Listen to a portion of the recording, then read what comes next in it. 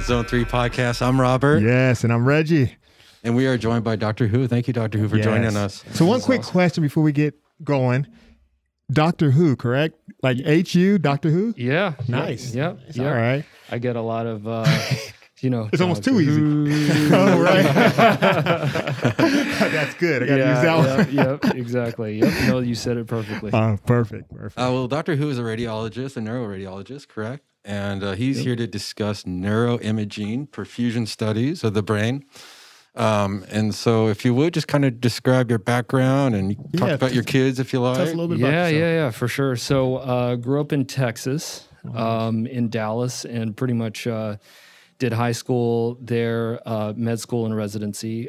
Did a little bit of time up in D.C. for college. Oh, nice. And then came out here for fellowship at Barrow Neurological Institute in 2006. And then basically after 2 years of fellowship there, joined Mayo as staff there. So Perfect. Yeah. So I have a quick question. How long have you been working on like perfusion? Was that something you started like in your fellowship or? Yeah, it's nuts. It's been since basically 2006. So I had, an interest in perfusion in residency back in Texas, but really didn't start getting into it very much until I moved out here for fellowship. It's actually a tool that was still in sort of the kind of middle phases back in 2006 when I started. It's funny because in fellowship, they actually weren't doing perfusion as a routine clinical tool. But they saw a ton of brain tumors. They saw a ton of brain tumor cases where you have these diagnostic dilemmas of trying to differentiate tumor recurrence from post-treatment effect, and they both look the same on conventional MR. And I was just thinking, as a fellow, I'm like, why don't we use perfusion to help differentiate that? Right. And so basically, I got the whole project started as a fellow. One of the tough parts about correlating imaging with brain tumors is that there's a lot of heterogeneity in the treatment bed. Right. So it's hard to correlate the imaging with pathology if it's not in a spatially localized manner. Right. And so I basically, me and the group of researchers and clinical research that we were working with started this image-guided biopsy protocol. So basically, I would be up in the OR getting tissue specimens with the neurosurgeons, taking screen captures of all the biopsy locations, and actually I can probably show kind of Let's get right into it. Oh, first, before one question I do have is like, so I think maybe we should kind of decipher when a perfusion study would be in the patient's best interest, and maybe when you wouldn't, and what sort of pathologies clinical indications would cause you to order a perfusion study on a patient. Right. Yeah. So perfusion basically, we all know that MR has been around for, 40 plus years, right? And it's been basically kind of a game changer in terms of medical imaging and especially in neuro-oncology. They won the Nobel Prize for it and everything, and it's really defined the clinical standard for the past 40 years. I feel like it's basically this highly finely tuned race car, this Formula One race car that basically we're still driving at 35 in the school zone or in the residential area. Right. There's a lot of stuff that we haven't yet taken advantage of. And one of the techniques that I think is soon becoming indispensable is perfusion imaging. So with routine imaging, we basically use T1 postGAD and T2, right? It's kind of the standard ones. T1 postGAD basically tells us about blood-brain barrier disruption and leakage. Right. And that has become synonymous with tumor recurrence as well on surveillance imaging. The problem is that post-treatment effect or treatment-related sort of reactive change looks exactly like tumor recurrence on post-GAD T1. They're all enhancing lesions, and they have all this edema. And so the nice thing is that perfusion actually tells you not about vessel leakage, but it actually tells you about vessel growth. So it's not the leakiness of the vessels, but actually the size. Right. And because that would look the same on the conventional MR, right? Like the normal tissue around the tumor that might be affected by the pathology, right? The lesion might actually still be, I guess, misdiagnosed if you don't do a perfusion, because they might miss it in surgery because it just looks like normal tissue and on the actual conventional MR, right? Yeah. But even within, so let's say a patient comes in and they've gotten radiation and temozolomide, and they're getting routine follow-up. Mm-hmm. If they develop an enhancing lesion, that could represent three things. It could represent tumor. It could represent radiation change, which is a good response, or it could represent an admixture of both. So there's oftentimes a intermixed. It's like a mixed lesion, right? That'd be tough, yeah. So basically, all of that looks the same, and so without a technique like perfusion, us as radiologists, we're basically saying, okay, well, we see this enhancing lesion, it's growing bigger. I don't know if it's tumor. I don't know if it's post-treatment effect. Let's continue to watch, right? And so we're sort of, in many ways, sort of kicking the can down the road, waiting for the patient to really progress on a clinical level. And so for us on imaging, there's really relatively less value add that we're able to provide without other techniques like perfusion. Right. And so perfusion really provides more specificity. Oh, nice. Yeah. You can get down and say, hey, this is actually recurrent tumor, right? Exactly. Or it's post-treatment effect, or it's a mixture of both. Right. And it's really become, like I said, an important sort of adjunct tool. It's been considered for many years to be boutique, only for academic centers, but I'm becoming more and more surprised every day of the institutions, both in the community and in academics, that are starting to adopt it and really embrace it.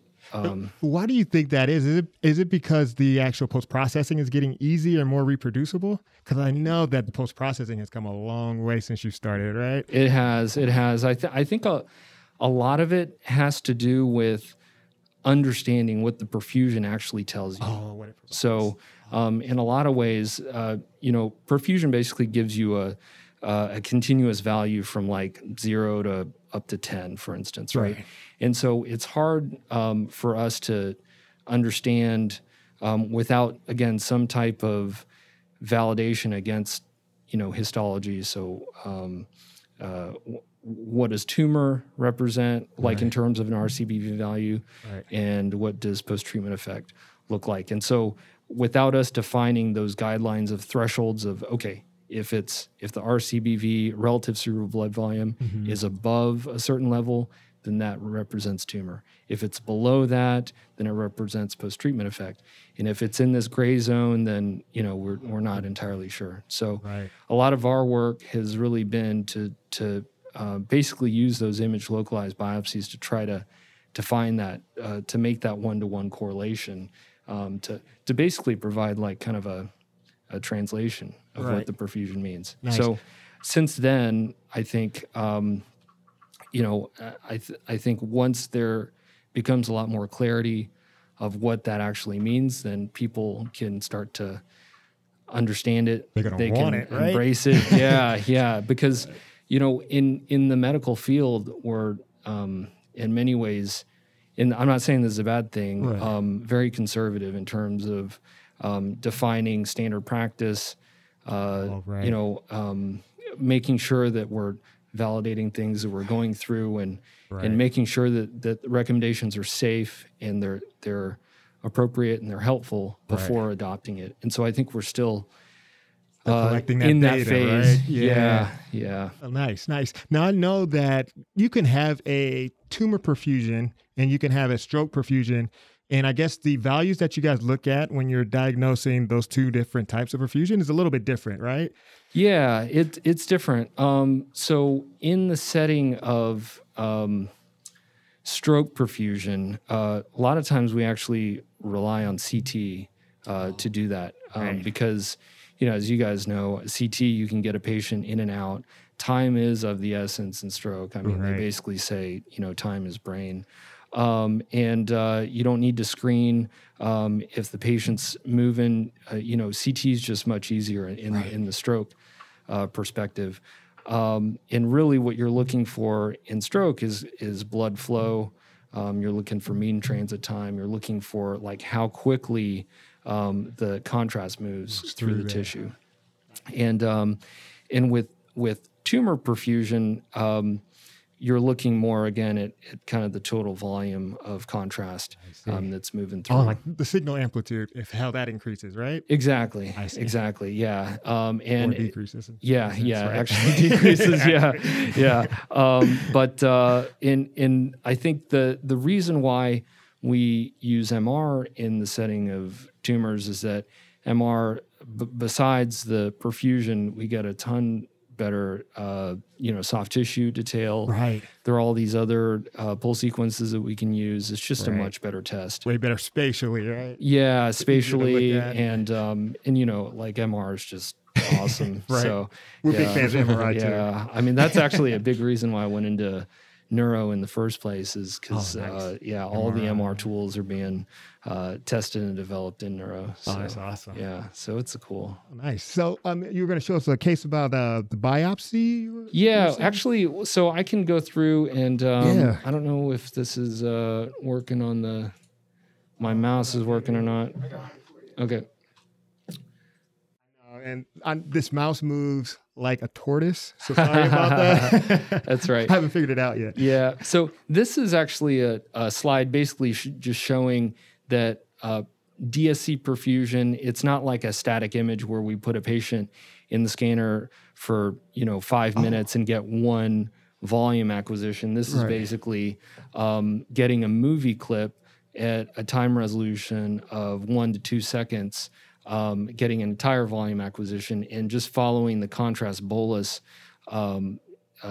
basically getting the signal values right now before the contrast hits, and then as the contrast transits through the brain, and then afterwards. And so because it's a T2 star gradient echo based EPI, you're basically going to see a signal drop over time. You can really see that susceptibility effect right there. Exactly. And that susceptibility effect is then translated into a relaxivity over time, or changing relaxivity, delta R2 star. And then that is basically integrated under the curve to get RCBV, or relative cerebral blood volume. Yeah, so if you go to the next slide, basically it's, sorry, you have to click again. Maybe we can just see the GAD go through the blood vessels, and if you just click again, I think there's a number of, you can just kind of roll through it. And it basically causes a drop in signal. Right. So here, this is a slide that I actually wanted to show. So this is an example of two different lesions on T2 imaging. So we have the T2 flares and the T2s on the left, and then the perfusion values on the right. And so without the perfusion, if you're just looking at the T2, it's relatively non-specific. They're both non-enhancing. And then if you click next, you can see that the lesion that shows low relative cerebral blood glioma on the map is basically a non-tumoral process, whereas the lesion on the right is actually tumor. It's an anaplastic oligodendroglioma that has a lot of... Reggie, you try to pronounce that. You said that. Say it, Reggie, try it. I can't follow him. We call it an ODG, but... I like that. Oligodendroglioma. Yeah, exactly. It's ODG.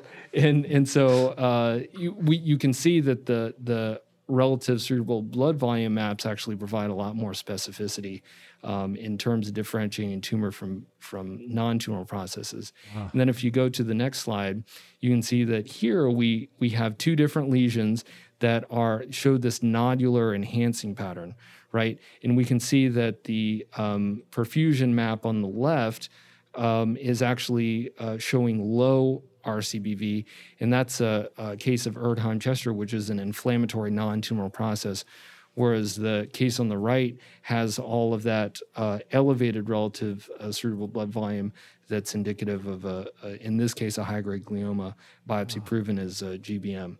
So again, it's just showing that the presence or absence of an enhancement and the presence or absence of T2 signal, it's great. I mean, it's basically guided us, for the last 40 years, and I'm not saying that we're going to get rid of that, right. but to add more specificity and more diagnostic accuracy with techniques like perfusion is kind of where we're headed. Right, because that's just going to help you plan for that treatment and get things moving so much faster, right? Because Exactly. you're going to treat all these a little bit differently on how you kind of attack them, right? Totally. I mean, the cases on the right, the tumors actually, you want to go in and you want to biopsy and potentially resect, whereas the cases on the left, the non-tumoral processes, they're going to be treated either conservatively or with medical management, and you certainly don't want to take out, the temporal lobe based on that, Right. So yeah, the surgical treatment and the medical treatment is very different.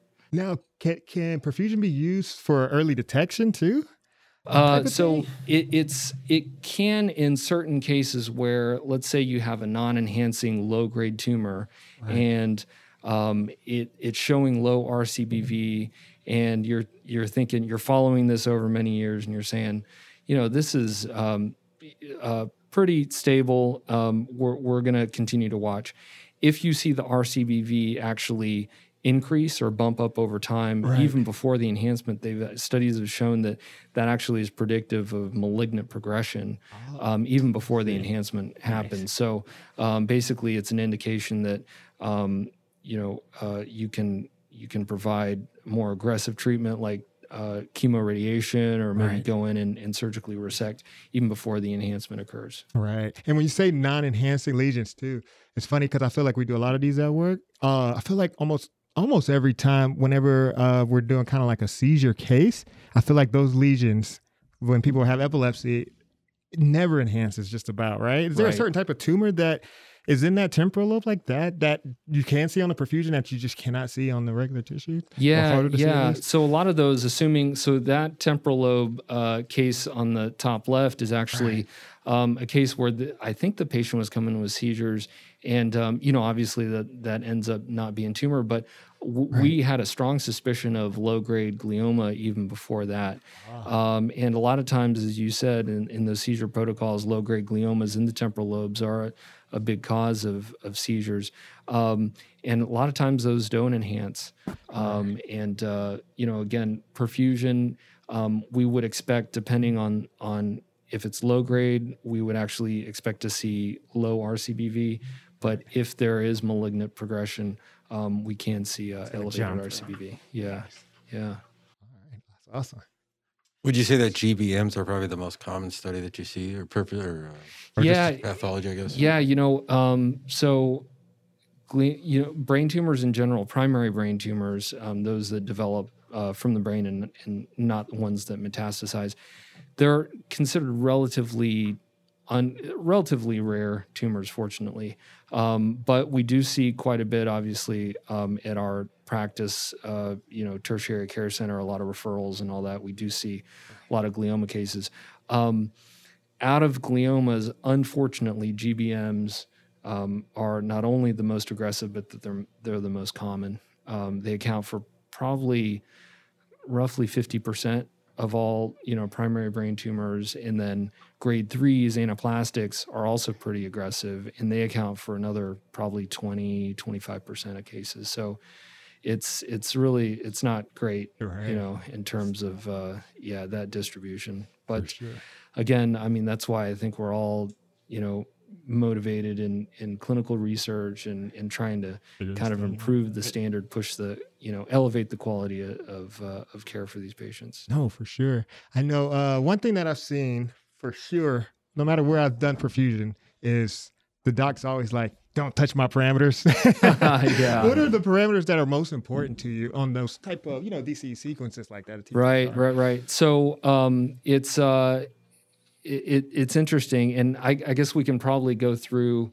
I don't know if we're able to advance the slide. We can just kind of blow through this one.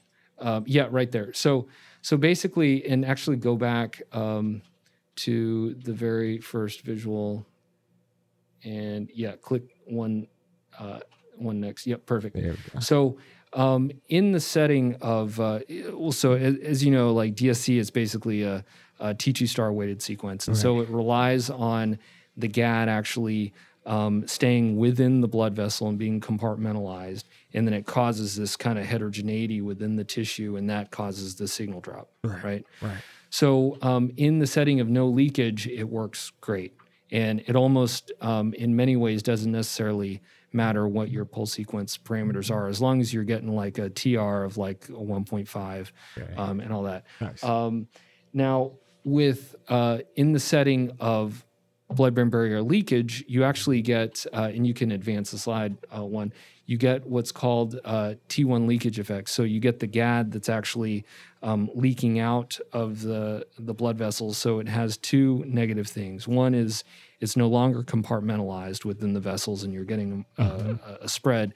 And then two, you get the GAD actually causing a T1 effect, because as you know, like with all pulse sequences, it's very hard to get a pure T2 star or a pure T1. So you get these competing effects.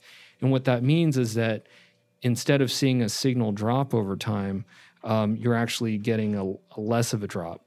And so that causes an underestimation of RCBV.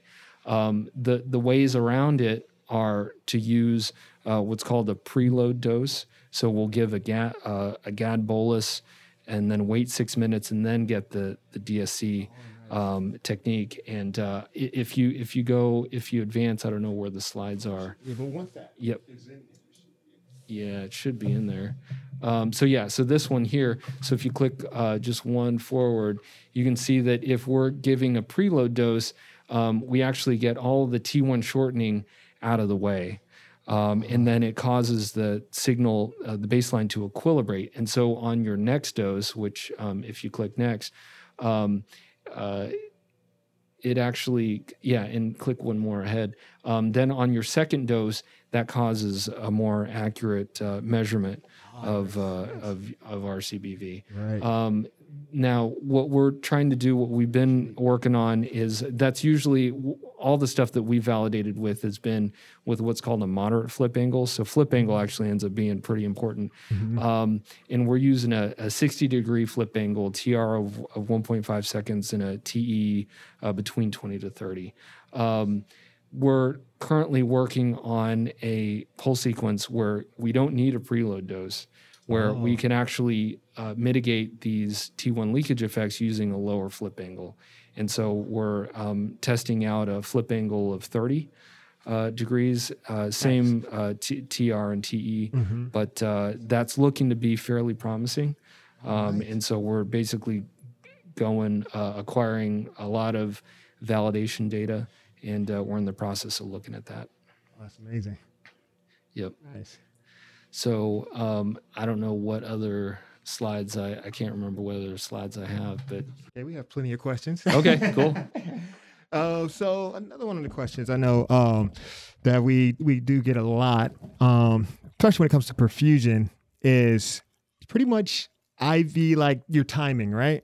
Right. Like, because you have a delay, and I think we kind of touched on that a little bit on why you need to have a delay, because you want to see the contrast, like how the tissue acts before the contrast gets there. Exactly. So we're looking at that peak. How important is it for it to be injected fast? Does that play a big role in the timing? It does. That's a great question, Reggie. So, speaking to your first question, you definitely need a minimum number of baseline points. So, they say I work a lot with Kathleen Schmind up at Medical College of Wisconsin, and she's fantastic. But she basically, her data has shown, and Jerry Boxerman's data has shown that you need a minimum of 30 points to basically provide a good average, good stability of that baseline. Right. And then we actually use that baseline then to calculate the percent change or percent drop in signal intensity. I see what you're saying. So when you say points, you're like measurements, right? 30 measurements. I see what you're saying. Yeah, exactly. Okay. So if we're running with the TR of like 1.5, time, one time point every 1.5 seconds, then, basically you multiply that out. I think that's like 45 seconds. But your delay doesn't have to be 45 seconds because you have to actually account for a rapid intravenous bolus contrast injection in the antecubital, ideally a 18 gauge or 20 gauge if you can get away with it. Right. And so that usually takes about 20 seconds. Right. So I think we have our protocol set up to maybe a delay of maybe 20 seconds. Yes. And then that allows for enough, time for it to get time. There. Exactly. Nice. In the bolus, speaking to your second question, the bolus, the injection is huge, like in terms of importance, right? Because we need to have that bolus tight as possible, and so really between 3 to 5 seconds with the power injector is ideal, and then you chase it with like a 20 cc normal saline injection. It's funny because when I started this project back in fellowship, we didn't actually have a power injector, and we were when we first started, we were actually testing out different preload doses. So who could actually push the fastest? No, it was all me, and we were actually going. We're doing a double dose now, but at that point, we're actually testing out triple doses as well. Oh wow, yeah. And we would split the doses into 0.5 aliquots. So it would be a half dose. So I was doing 6 injections. So I had 6 syringes of contrast, 6 syringes of normal saline, antecubital 18 gauge, literally in there in the magnet. That's got to be a world record. Oh my gosh. My biceps were getting strong on that project.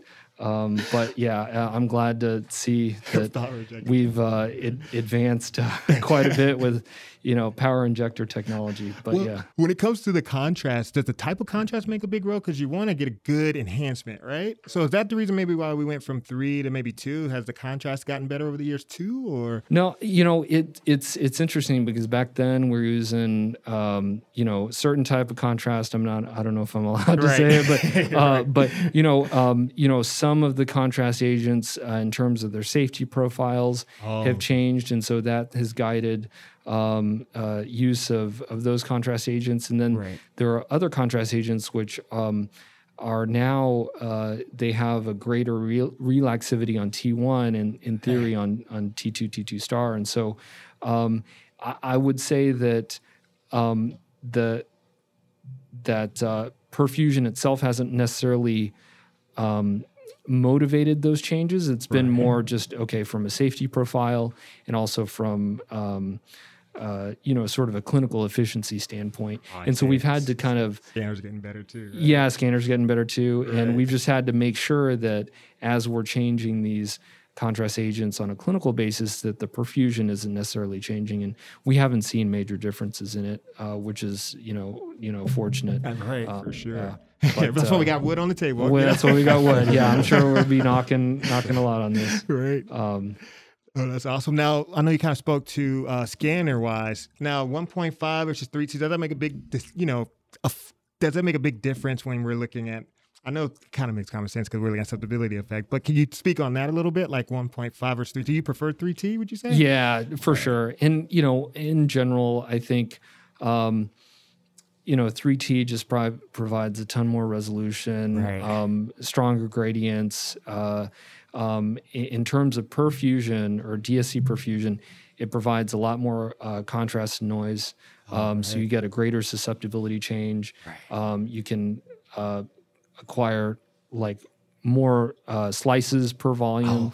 So I think there's like just a ton of benefits. And so we're recommending basically kind of standard recommendations, consensus recommendations for DSC perfusion is 3T. Obviously, some patients aren't able to, and so there are recommendations for 1.5T as well. But that's a good question. We always like to ask our guests the same question. Like, what have you found to be the most fulfilling or satisfying moment of your career so far? It's it's hard to pin down one. I would say that there have been some pivotal moments, along the way. I would say just in general, I think getting to work with, a ton of great people, and being able to not only work on the clinical side, but on the research and education side, I think has been incredibly rewarding. And just in general, it's fantastic to be able to work with, folks like yourselves. And likewise. Right, for sure. Right. I know when we're hanging out, especially on the weekends, because we tend to have pretty passionate people on our podcast, and you can just always tell, like, you can just feel the passion. Like, I can tell you love what you do. Absolutely. Really it's crazy, man. My wife is also a radiologist. Oh, and, nice. Competition, huh? Well, no. So here's the thing. Like, whenever I come home and I'm like excited about like talking about like some sort of results from some study or something at work, she's like, I don't want to hear it. So it's great to be able to, spend a Saturday afternoon with you guys, kind of captive audience, talking about this stuff. So it's great. We'd like to have you back for sure. Yeah, that's great. Reggie, you want to send it off, I guess? Yeah. Close it out? Yeah, I mean, this is Zone 3 Podcast. We're out. Zone 3 Podcast, thanks for joining us. Subscribe, do all those things YouTubers ask you to do. We appreciate Dr. Who for joining us. Thank you, Dr. Who, again. Thank you. And thank you, Dave, behind the camera, for your help. And thank you to all of you guys. We'll see you next time. The information and comments provided in the Zone 3 podcast and website are not intended to be technical or medical recommendations or advice for individuals or patients. The information and comments provided under the auspices of Zone 3 podcasts and their guests are of a general nature and should not be considered specific to any individual or patient, whether or not a specific patient is referenced by the physician, technologist, individual, group, or other entity seeking information. Zone 3 Podcast may provide links or references to websites. Such links are provided as a convenience to our listeners seeking more information on topics. These websites are not affiliated with Zone 3 Podcast, nor do they endorse or manage content discussions unless otherwise stated during recording.